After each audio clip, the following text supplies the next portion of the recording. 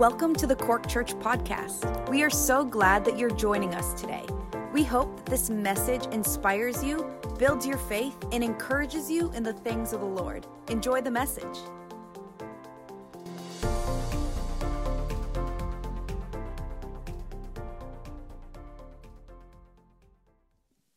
Good evening, all. We greet you in the wonderful name of Jesus. Oh, I'll have to say that again. Good evening, all. Good evening, Amen. God bless you. It's so great to see all of you, all of the young people. You had the different families. It's wonderful seeing you again on Wednesday evening services. I have something on my heart that I know the Lord has put there. And about 3 weeks ago, we had our men's meeting, and we were dealing with the issue of forgiveness. And we asked the question, why would God forgive us? And after much deliberation, the answer came back, He forgives us because He loves us. And then so obviously the next question was, why would God love us? And this was absolutely, it stumped me. It stumped me for weeks. And the answer is simply this: He loves us because He loves us. You see, the amazing thing about the love of God is we don't need to understand it, but we need to believe it. I don't understand how electricity works, but I believe it works. I push the switch, it comes on. It's not up to me to figure out the inner workings. Maybe Pastor Nick or some of the electricians will explain how it works. But for me, I simply believe that thing works because I press the button and it comes on. So Jesus in a situation in Luke chapter 15. In Luke 15, Jesus in a situation where he's sitting and he's dealing with the degenerates of their society. And to make matters worse, he's not only dealing with them and talking with them, but he also eats with them. He breaks bread with them. And so everyone looks at Jesus and thinks, if this man is really of God, why not would he spend any time with these people? And then Jesus goes on to reveal the true love of God. He goes on to reveal the love of God in 3 stories, in 3 parts. And so let's just pray. Lord, we come to you now. We thank you, Lord, for your word. I pray, God, that even as it would come forth, minister to me, I pray in the name of Jesus. So, God, minister to your people, oh God, whether it be through something I say or through your Holy Ghost. I pray, God, that there be not one person who goes out of here not changed, not transformed by your power. I ask in the wonderful name of Jesus. Lord, be magnified, we pray, in Jesus' mighty name. Now Jesus is tender. Jesus is tender with the people who are accusing Jesus for eating with the degenerates because he knows that they are human beings. Now, for us as human beings, our perception and our understanding of the love of God is always seen through the way that we know it. So I can only think of God as my Father and judge it by the way my Father was with me. So I can only believe that if someone talks to me about love, I can only believe it or understand it due to my limited expectation. So for us as human beings, we start off like baby Jackson, wonderful, loved by everyone, perfect, innocent, pure. Everyone is like that. But as time goes on, as children, we begin to learn that love has a duty to it. Because if I'm a good boy, if when they rub my back, I burp, they'll say, good boy. If I pass, good boy. And so as children, we begin to learn that there's something of benefit that's attached to doing the right thing. And then now as a baby Jackson knows that Pat and Laura are his parents because they love him. How do they love him? By feeding him, by washing him, by bathing him. And so now in his mind, he's saying, I have to get this to continue. So in order to get this love to continue, I have to do this. So as we grow, as we age, we soon realize now maybe at age 4, age 5, each time I hear good boy, I'm excited. Each time I hear Andy, I'm upset. And so and as we grow as human beings, we soon begin to attach to love a duty. We attach to love an obligation. As we get older, we move on a little bit older then now. It gets even worse now because now we fall in love. All right? I like her, and so automatically she must like me. And in order for me to get her to like me, I need to do this, I need to do that, I need to do the other. Okay, she likes guys who are strong, so I need to go to the gym. She likes guys who will spend money on us, so I need to do this. So as we grow, we begin to attach a duty and an obligation to love. And what about the parents? The parents, we had the 2 wonderful parents giving God glory for the baby. What about the parents? Surely the parental love is the purest of all. But even parents, as time goes on, baby's not sleeping. I'm getting annoyed with them.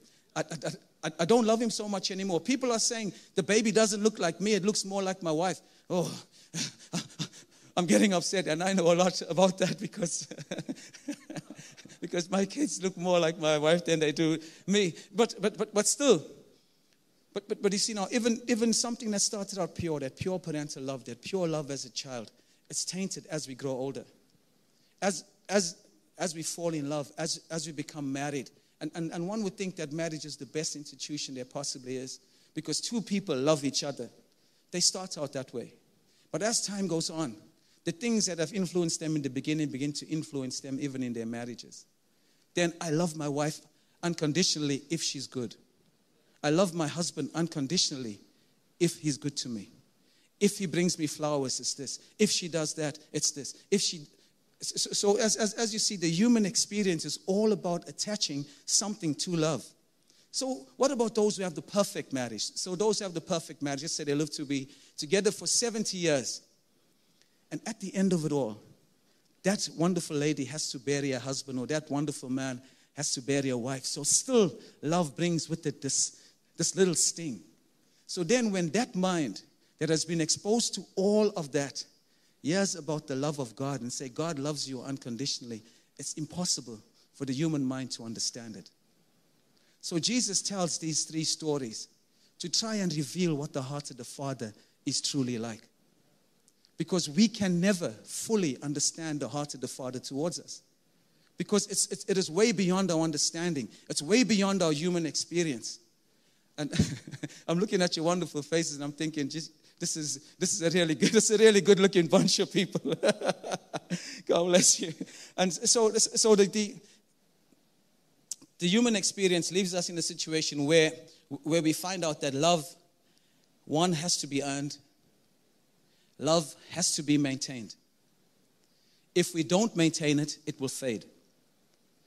We find that even if we maintain that love, with time it will lose its magnificence, it will lose its excitement, it will lose its brilliance. And even at the very best, if love as we know it is maintained and kept, the end will be a sense of loss. Because inevitably we're going to be alone and without the one that we love. So Jesus comes now and he tells the first story. And now you must understand, Jesus is on a different wavelength to these people altogether.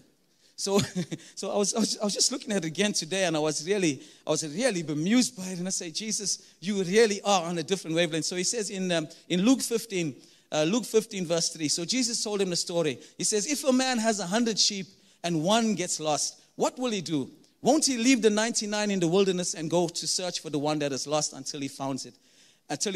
And when it is found, he will joyfully carry it home on his shoulders. And when he arrives, he'll call together his friends and neighbors and say, rejoice with me because I found the sheep that was lost. In the same way, there's more joy in heaven over one lost sinner who repents and returns than the 99 others who are righteous and haven't strayed away. Now, I looked at that again. And the first thing that struck me is that, of course, now, Jesus is all the time. You must understand, in this, he's all the time leaking little clues as to what the heart of God is like.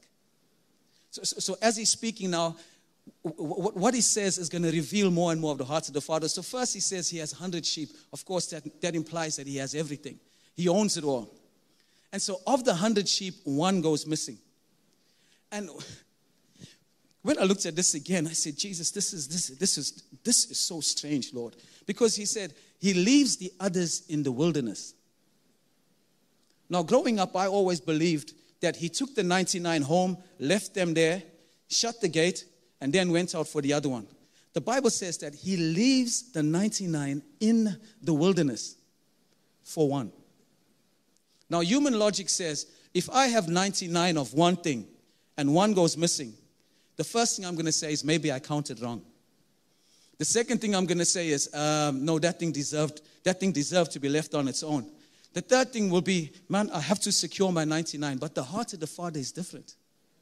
Rather than securing the 99, he goes after the one to pursue it, to chase it. It's a totally different approach. This is the love of God.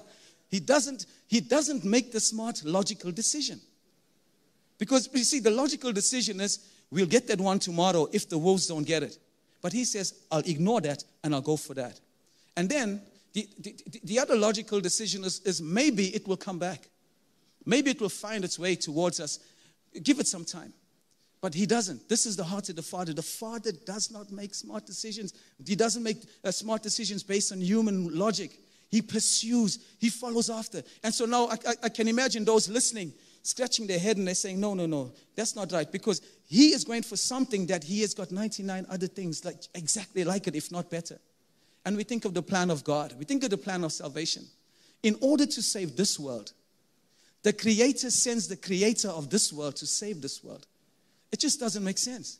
Why would you spend more on something just to retrieve something of little value?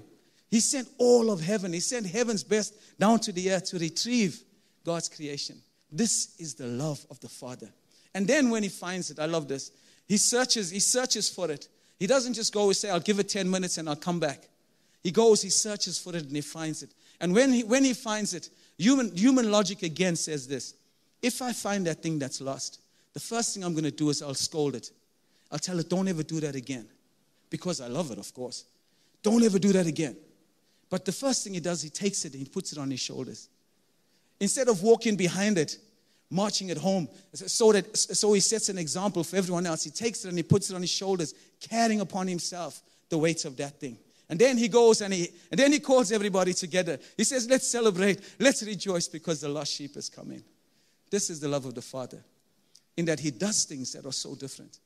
And now particularly for us who are believers, and for those who are maybe considering, and you've always thought that God hated you. You always thought that God wasn't interested in you. You always thought, maybe I've gone too far for God. I want you to know that the love of God pursues you. The love of God chases after you. The love of God looks for you.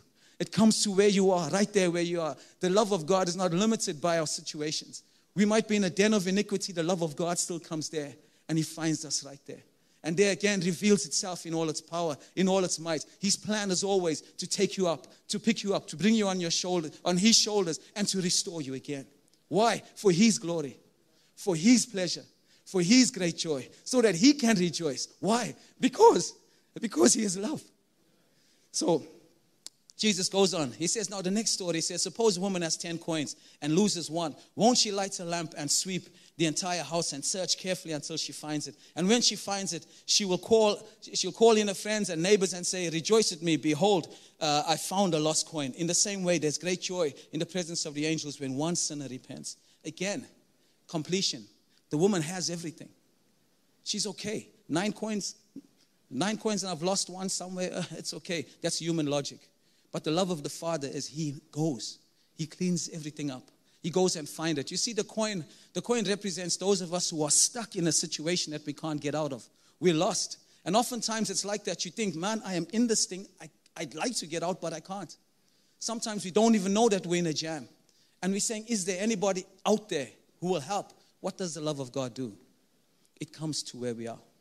It shines a light firstly on it. It cleans everything, then picks us up. And then what? Again, rejoicing.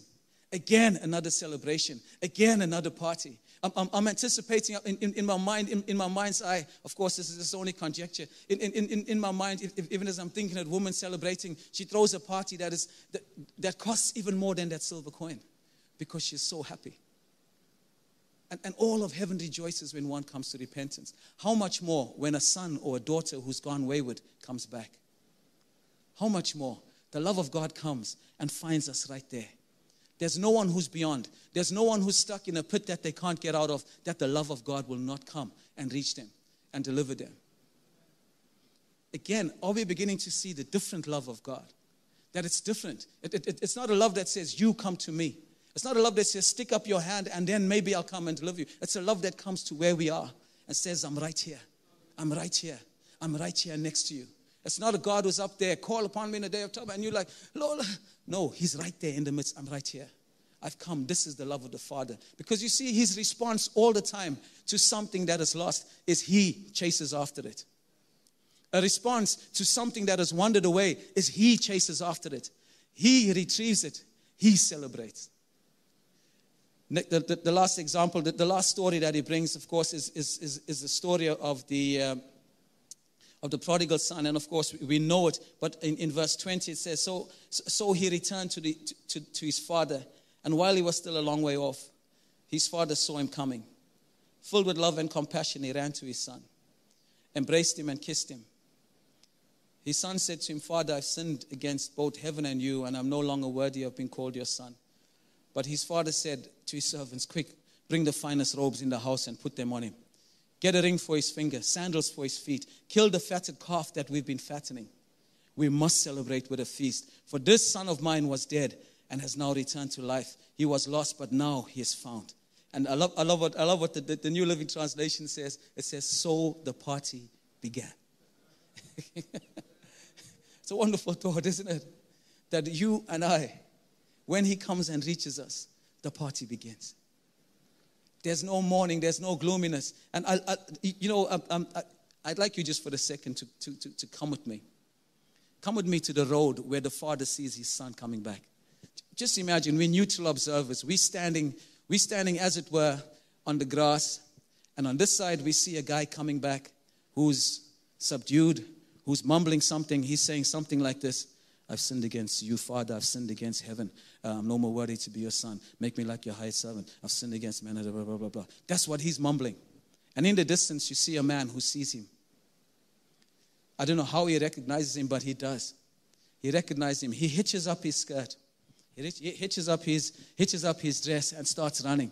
So if you can see it, there's one guy walking, mumbling something vaguely. There's another guy running full of excitement. The man full of excitement comes at great speed. This guy's coming, head still down, still mumbling the same thing. I've sinned against you, Father. I've sinned against heaven. I'm no longer worthy to be your son. Make me like a hired servant. The father comes. Before a word is even said, the father's on him. Hands around the neck, kissing him. As I thought about that, I thought about football players in a tight game. In a game that is maybe 1-1, 97th minute. We remember, for those of us who support Liverpool, we remember against West Brom, 1-1. The ball is crossed in, the goalkeeper scores the goal. There was no one there who wasn't hugging that man. The father comes running with an excitement, such a joy, such a zeal. It's an over-elaborate celebration. He's hugging him, he's kissing him. The son tries and tell him, I've done this, I've done that, I've done the other. The father's turning around, he's ready. He's already telling people, please, get his gear, get his clothes, get his shoes. My son is alive. He's carrying on with this silly story of I've sinned against you, blah, blah, blah, blah, blah, blah, blah. The father's not hearing it at all. Because this is the heart of love. The heart of love goes beyond what you think of yourself and tells you what he thinks of you. While the son is saying, I'm not worthy to be your son, he's saying, my son is here. Whilst the son is saying, make me a servant, he's saying, my son is here, get him the ring of authority. Whilst he's saying, I've let you down, he's saying, bring his shoes. Whilst he's saying, Father, you don't know where I've been, he says, that cow that we had ready, that calf that we were fattening up, kill it. Let the party begin. The heart of the Father will always come running towards you. It will always overwhelm you. It will always embrace you. The love of God is always a kiss on the cheek, a hug of an embrace of welcoming. Never ever allow the enemy to tell you anything different. Never ever allow the enemy to tell you that you're not good enough, that God doesn't love you, that God will never forgive you, because these are the lies that he tells every human being. God can't love you. If you can't love yourself, God can't love you. Of course he can, because his love is greater. His love is perfect. I remember telling one guy in the street, Jesus loves you. He says, Jesus can never love me because I don't love myself. I was so devastated. As he walked away, I thought, Lord, what a hopeless state to be in, where you think that not even God himself will forgive you. But I want you to know, folks, even those of you at home, where you are, the love of God is already been shed abroad for you. The price for your forgiveness has already been paid. You need to believe it. You need to believe it. You need to believe that the love of God towards you is overwhelming, that it looks beyond what you've done, especially for believers. Especially for believers. How many times have we heard the voice of the enemy say, oh, you've been serving God for so long. How can you do that? How could you? You who know so much, how could you? And then before long, we find ourselves in a situation where we begin to question the love of God. Whereas the love of God is right there. Come, Andy, you're restored. You are mine. You are mine. I love you with an everlasting love. I'm coming into your situation. I'm coming into your mess. You can't get out like the coin. I'll come and get you. You've wandered away like the sheep. I'll come and get you. You're coming back like the prodigal son. I'll come and get you. This is what Jesus tells them. He's telling him this is the love of the Father. It's not something that's frivolous. It's not something that is dependent on how you perform. It's something that needs to be believed. It has to be believed. You mightn't understand it, but you must believe it. Because the moment we begin to believe it, it begins to have a phenomenal impact on our lives. It changes the way we see everyone else. It gives us hope for every single fallen individual that is there. It gives us hope for ourselves. It gives us hope for when we approach him, hope for when we worship him, hope for when we serve him. There's nothing that we can do fully without understanding that he loves us with his love, not with our love. Not the human expression. You see, the love of God is not tainted by any experience. It's not tainted by failure. It's not tainted by manipulation. His love was always perfect towards us. While he was afar, the old man came running. So in conclusion, the love of God cannot be understood. It must be believed. It's above anything we know or anything we've experienced, or even if we've had the perfect experience. This is still 10 times, this is still 1,000,000 times greater than it. The love of God sometimes doesn't make sense because the love of God gives value to something that the earth has absolutely no value for. The love of God says you and I are valuable. You and I are important when we are only one of 7 billion people.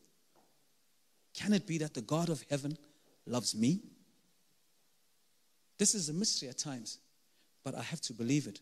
We have to believe it because it's true. God's response to us when we wander is to chase us and to find us. God's response to us when we are lost and stuck in a situation that we cannot get out of is to shake everything up, turn on the lights, and come and find us. God's response to betrayal is an embrace. God's response is acceptance. God's response is killing the fatted calf on our behalf. This is the way he responds all the time. This is the love of God. I had an interesting conversation the other day. I bumped into a lady, and we were talking, and she says to me, this was quite interesting now. She says, what's your name? And I said, Andy Finn. No, she said, what's your real name? I said, Andrew Finn. And she said, no, what's your African name? And I said, Andrew Finn. The lady looked at me absolutely bamboozled. Because you see, in her mind, she had an image of what my name should be. And she came, and although I told her my name, because of what she had in her mind, because of the way she viewed or thought what it should be, it allowed her not to see or not to hear the reality of who I am.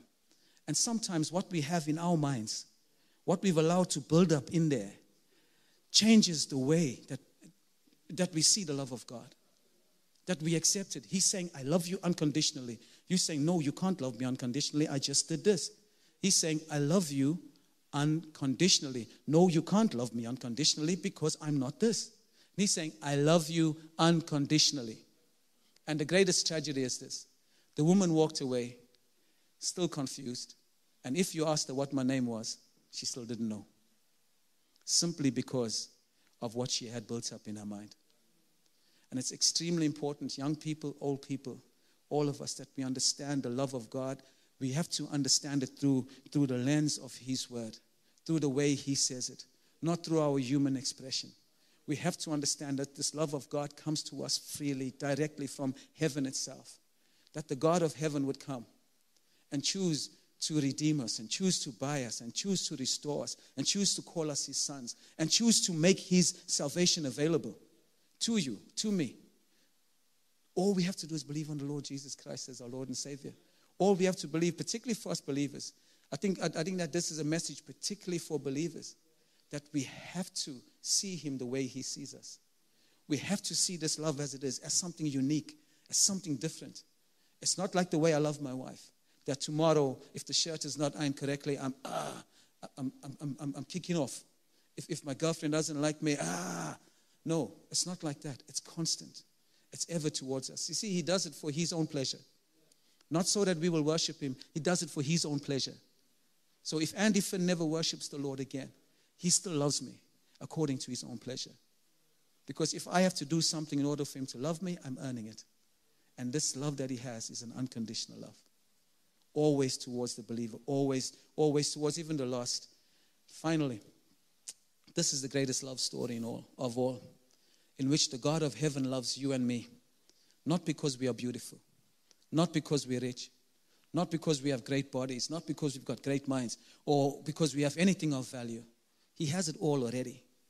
He leaves everything aside and pursues us. He says, I know you cannot understand my love, but simply believe it. This has to be the challenge for us. Don't waste your time trying to figure out the love of God. It is too high, it's too wide, it is too deep. We can never, ever fully understand it, but we can't fully believe it. Because he said it, we believe it. As we believe it, we begin to receive it. As we receive it, it begins to shape us. As it shapes us, it begins to flow out of us. As it flows out of us, his love begins to multiply. And this is a love story that will never, ever, ever, ever end. There's no sad news at the end. There's no grave at the end of it. There's no breakup at the end of it. It's continually increasing and increasing from glory to glory to glory. And as we get weaker, it gets stronger. It's just like the cross of Jesus. When I was young, the cross of Jesus was tiny. But as I get older, the cross of Jesus becomes bigger and bigger and bigger and bigger and more enormous because I need more and more of the love of God. And I can guarantee you this one thing, beloved. The older you get, the more you're going to realize that you need this love of God. We need it to be unconditional. Because if it's not unconditional, we don't stand a chance. And we just want to give God all glory for his love that is continuous towards us. And the challenge again to every one of us, if you never ever take anything else away from this, just take this one thing. It does not need to be understood. It needs to be believed. You believe the love of God and let it do what it will do in your life. Pastor Nick, thank you. Thank you, Jesus. Thank you for tuning in with us today. Make sure to follow us on Facebook and Instagram at Cork Church. Also, make sure to like and subscribe to our YouTube channel. If you have any questions, you can email us info@corkchurch.com or just check out our website. It's www.corkchurch.com. Again, thank you for tuning in, and we will see you next time.